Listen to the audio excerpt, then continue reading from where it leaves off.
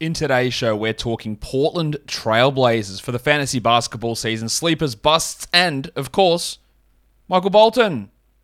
Thanks, Josh. It's Michael Bolton here, and it's time for another episode of the Locked On Fantasy Basketball Podcast. Let's get to it. Let's get to it, indeed. You are Locked On Fantasy Basketball, your daily fantasy basketball podcast, part of the Locked On Podcast Network.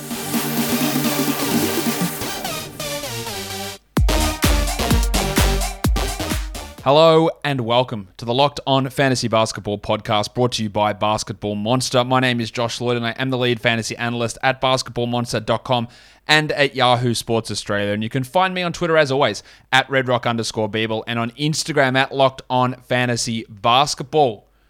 Going to bring all of your guys' hopes and well wishes and positive energy towards my team in the AFL today, the Western Bulldogs. We are playing in the last game before our equivalent of the Super Bowl, before the grand final. We play tonight. So when I'm coming back for tomorrow's shows, which they're going to be shows tomorrow, you might see me absolutely elated or a completely broken man. So, Bulldogs. Doggies, doggies, doggies, bark, bark, bark. We cross our fingers. We hope that tomorrow, when I'm back recording, that I am absolutely tipping this desk over, and it's a big desk, without using my hands. All right, guys, let's talk about this Portland Trailblazers team. We spoke with Mike earlier on for a local perspective on the Blazers. Let's have a look at the fantasy value that this team can bring us. And we start by looking at the schedule breakdown. And let's be honest, there's some pretty shit things in here. They have 46 quality games. That is the second lowest amount of anybody in the NBA. So, not that the Blazers have tons of these guys, because the majority of their players, your Lillards, McCollums, Covingtons, Nance maybe not, Nurkic, Powell, they're going to be must-roster guys anyway. It's not ideal to have only 46 games, but streaming guys off the wire, it's going to be less likely to do it. Again, you're probably looking at maybe like it's a Cody Zeller scenario or it's an Anthony Simons in a case of an injury. So it's not going to actually impact that much, but it's not ideal if those situations arise. They have 14 back-to-backs, which is above average. Now, their playoff schedule is pretty interesting, because in a default Yahoo, which ends April the 3rd, perfect, the best schedule you can find, 12 games, 4-4-4. Awesome. If you use the schedule that I suggest, it's only 9. It's terrible. 2, 3, and 4. 2 games in the first round of the playoffs. Pairing that with the 46 quality games, it makes the Blazers slightly less appealing. Again, I don't really care about 3 games versus 4 games, but 2 games versus 4 games. So when you're drafting CJ or Dame, and this is the playoffs you're going for, it is really, really, it is a factor. And I think it does have to be mentioned. Those 2 game weeks they're super important, or they can be super important, and they can actually have an impact. It's 2 versus 4 is huge. 3 versus 4 is not quite as big, but 2 versus 4 is, because I know maths, 2 versus 4 is a really big deal. Let's look at pressure points. For this upcoming season, is it going to be Norman Powell or is it going to be Larry Nance that starts? I do think it'll be Powell, much like Mike does, but that could change. It could be Nance starting, and then Nance plays 30 minutes a night. He's a top 100 guy. I don't think there's any doubt about that. If Powell plays instead of 30 minutes a night, 25 minutes a night, which I don't think he will, then he becomes more of a last round pick streamer sort of player. So that to me is it's a big one. It is a big decision, or it is a big thought process that we need to have when looking at this Blazers team. And if we get indications from Billups, and we see in the preseason this is what they're going with, we have to adjust our expectations. So there is a problem. There could be a problem there on that pressure point as to who starts or who gets the bulk of those minutes.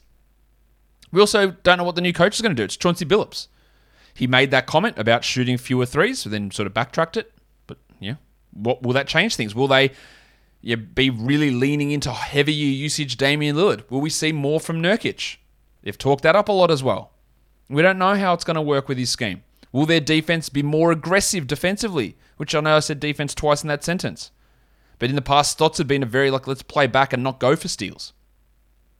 They might go super aggressive Jason Kidd style in that first year in Milwaukee, and everyone's steal numbers go through the roof and Dame becomes a top 3 player. That's possible. And then tying into that point as well, Jusuf Nurkic.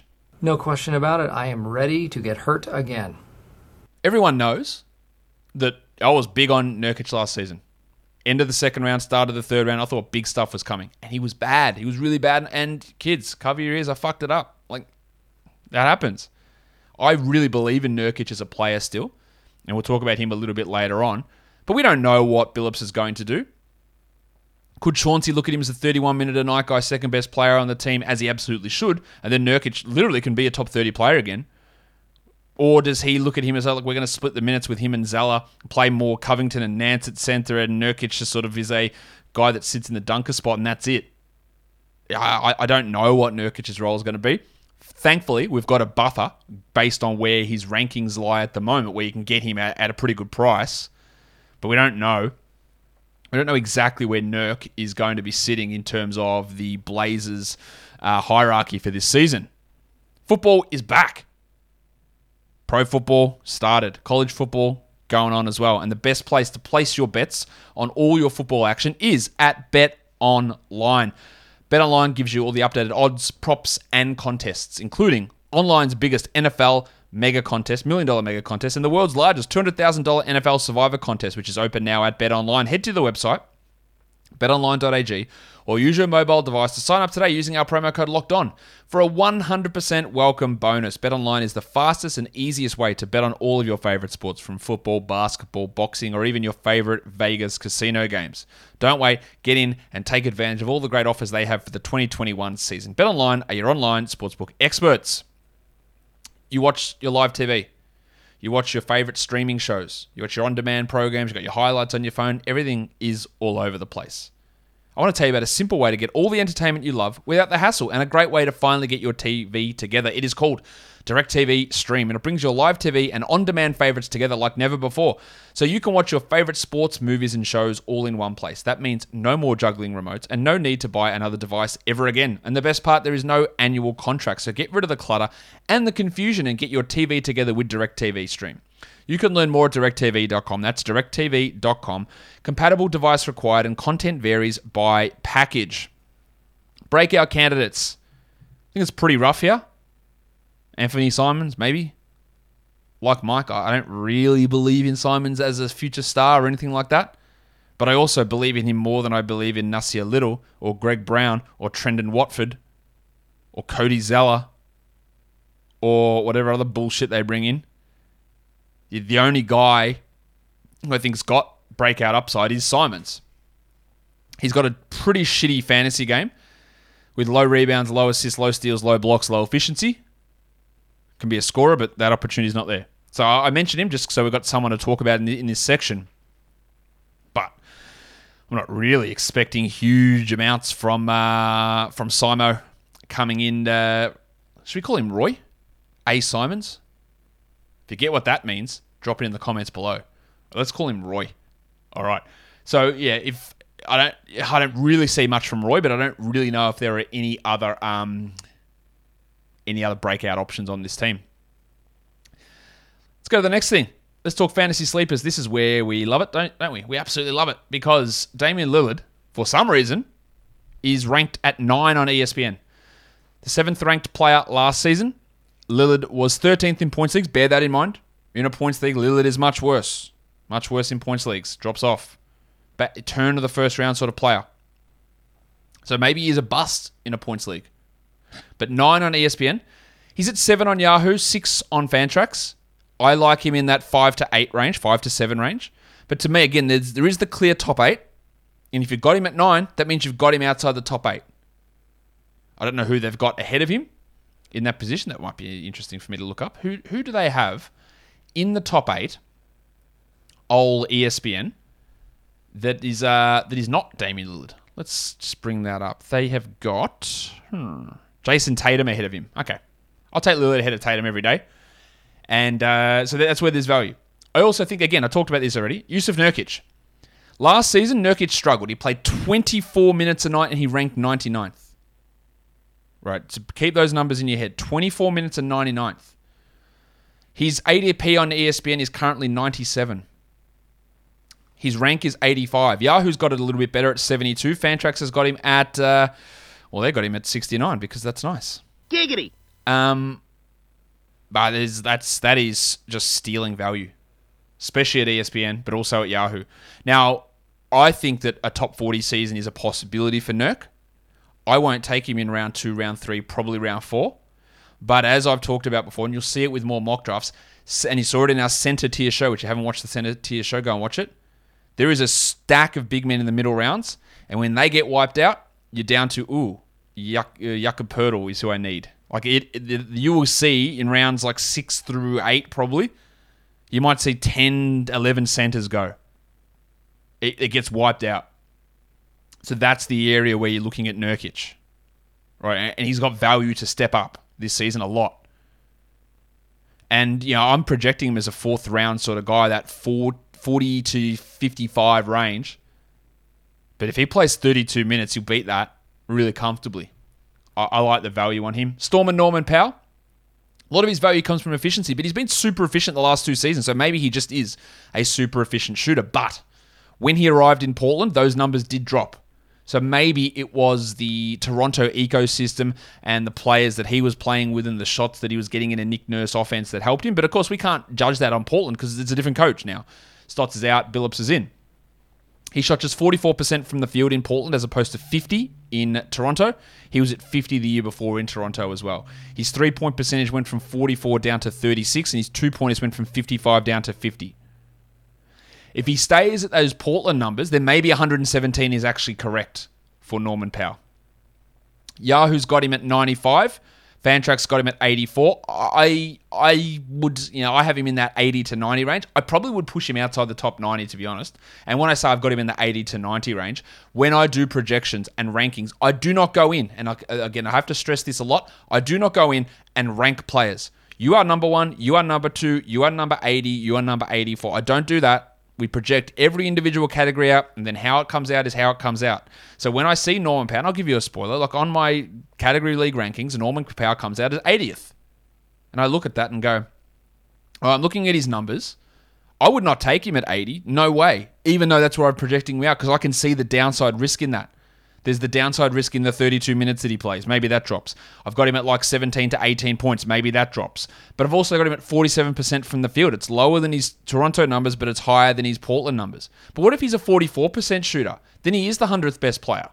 So that's why I wouldn't take him at 80, despite how those projections come out. Because projections aren't, this is definitely what happens and this is what I think's going to happen. It doesn't take into account ranges. So I look at that and go, I'll let it slide. Someone else take the risk. If he's there at 95, he's there at 100, I'll probably take a crack.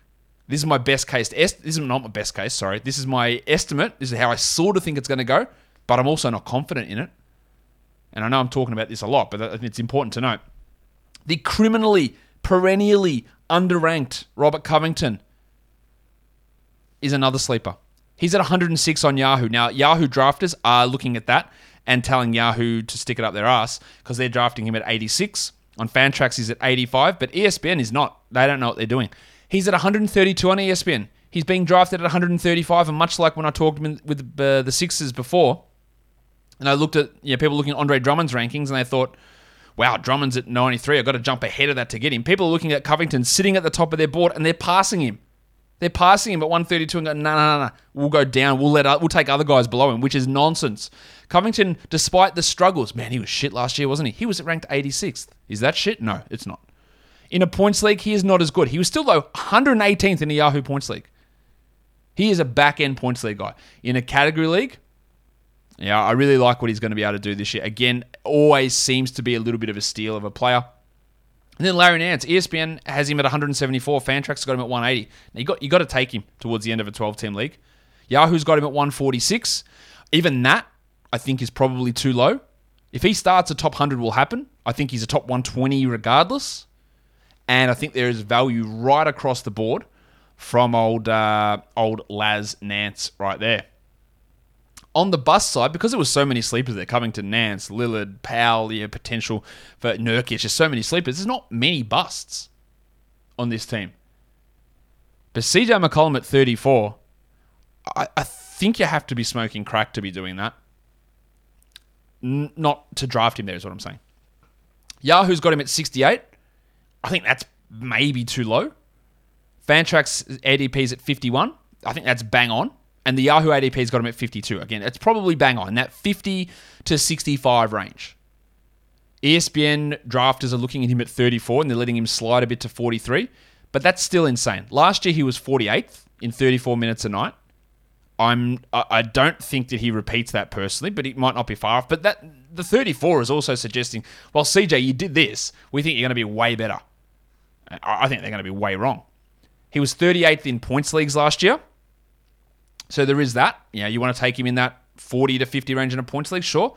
But again, there was no Nurkic. There was no Powell for most of the season. Those guys are going to get some touches. I really don't think CJ was hurt as well. Yes. Yep. He had a broken foot. Didn't stop him from playing 34 minutes a night. And as I mentioned in that podcast with Mike, that CJ, when he shared the court with Dame, took more field goal attempts than Damian Lillard. That's something that should literally never happen. So hopefully it doesn't happen this year. So I think that'll drop some of his usage down. I just think him at 34 is a high degree of insanity. I don't see what, I don't know what you're talking about. I don't know what we're doing by taking him in that area. Guys, do you want parts for your car? The place to go is Rock Auto. You don't want to wander in to your local chain auto parts store. Like, we're dealing with a pandemic, my guys. Stay at home. You're going to waste money and time and risk health. I can't even go to a local chain auto parts store here even if I wanted to. I could go straight to rockauto.com though and save money by getting all those parts that you need at a cheaper price. RockAuto.com is a family business that has been serving auto parts customers online for the last 20 years, whether it's brake parts, tail lamps, motor oil, or even new carpet. Rock Auto has everything you need for your car or truck. So go to their website, rockauto.com. Have a look at all the parts available for your car or truck, and in their How Did You Hear About Us box, write Locked On so that they know that we sent you. Amazing selection, reliably low prices, all the parts your car will ever need, rockauto.com. And while you're browsing the Rock Auto website, have a Built Bar, because they are the best tasting protein bar ever. After you get back from your workout, go smash a Built Bar or two. You're going to love the flavor. It's like having a treat, but you're not actually being all that naughty by doing it. Raspberry flavor, orange flavor, cookies and cream, so many great flavors across the Built Bar range. But it's not just that they're delicious, they're also healthy. 17 to 18 grams of protein, 4 to 5 grams of sugar, 4 to 5 grams of net carbs, and 130 to 180 calories per bar across the range. This is ridiculous. These are so good for you and taste so fantastic. And now you can get it for 15% off. If you have not tried a Built Bar, please do it. Locked15 is the code to use. Go to Built.com, use that code Locked15 and save 15% off your order of Built Bars. Built.com, Locked15. Built Bar are the best tasting protein bars ever. Let's look at some deep league flyers or last picks in standard leagues. We talked Simons already. He's a bit of a deep league guy, while Nance is a great last pick in a standard league who I think is going to beat that number pretty easily. Again, I don't love your Tony Snells, Nasir Littles, Trendon Watfords, Ben McLemores, Dennis Smith Jr.'s. Not big on those guys as flyers. I think Simons and Nance are probably the only options we're really looking for in that area. Let's go to the last and let's talk about the rest of the players. Cody Zeller. I think he's a solid, really solid backup NBA center at this point in his career. He's not really going to have any sort of impact from a fantasy point of view. Maybe if Nurk gets hurt, Zeller can be a streamer in like 14-team leagues. That's probably the upside that Zeller has. Dennis Smith Jr. is on this roster. I don't know if he gets the final roster spot. I don't believe he will, but he could. I think he's a better passer and a much better defender than Anthony Simons is. Smith had some real injury problems, obviously, in his career. And then last season, when he was establishing himself in Detroit, he got hurt. But he turned himself into an absolute defensive menace when he was absolutely shithouse defensively. The shot is, I don't think it's ever going to come around, but he was putting up massive steal and block numbers. So just watch to see if Smith gets that spot. So I wouldn't be surprised to see Smith play as a backup point guard and Simons play as, your backup shooting guard, combo guard sort of player. Just watch Dennis, because he put up some massive defensive numbers last year. Massive. Marquise Chris is the other option who's sort of competing for that last roster spot. They don't have really many centers at all. Chris, again, has improved his game significantly, so I don't think that he's a long-term starter or high-level rotation player. But if he can hit his threes, block some shots, jump ahead of Zeller, perhaps, or Zeller gets hurt, a name to watch depending on who gets that rotation spot. Tony Snell was in the 50-50-90 club last year. I don't think he missed a single free throw again. I don't think he's missed a free throw in 2 years. Let's just go and check that out. But we know Snell's not a great fantasy option. In fact, he's literally one of the worst fantasy options you can throw out there. But in terms of the way that he was able to shoot, it was obviously hyper impressive. He didn't miss a free throw. He has not missed a free throw in 2 years. Doesn't take any of them, but he hasn't missed any either. Not a fantasy option. Nasir Little, I thought showed flashes in his rookie year, regressed a little bit, has a chance to establish himself back in the rotation, although Larry Nance's arrival probably hurts that somewhat. CJ Ellaby was terrible last season, and then they brought in Greg Brown, who's a long way away from contributing, and Trendon Watford is their two-way guy who's probably just not going to play at all, and I don't have too many high hopes for Watford. That will do it. For today's show, Apple Podcasts, Google Podcasts, Stitcher, Spotify, and on Odyssey. On YouTube, give me a thumbs up, drop a Go Dogs down in the comments, subscribe, hit the notification bell. Guys, we are done here. Thank you so much for listening, everyone. See ya.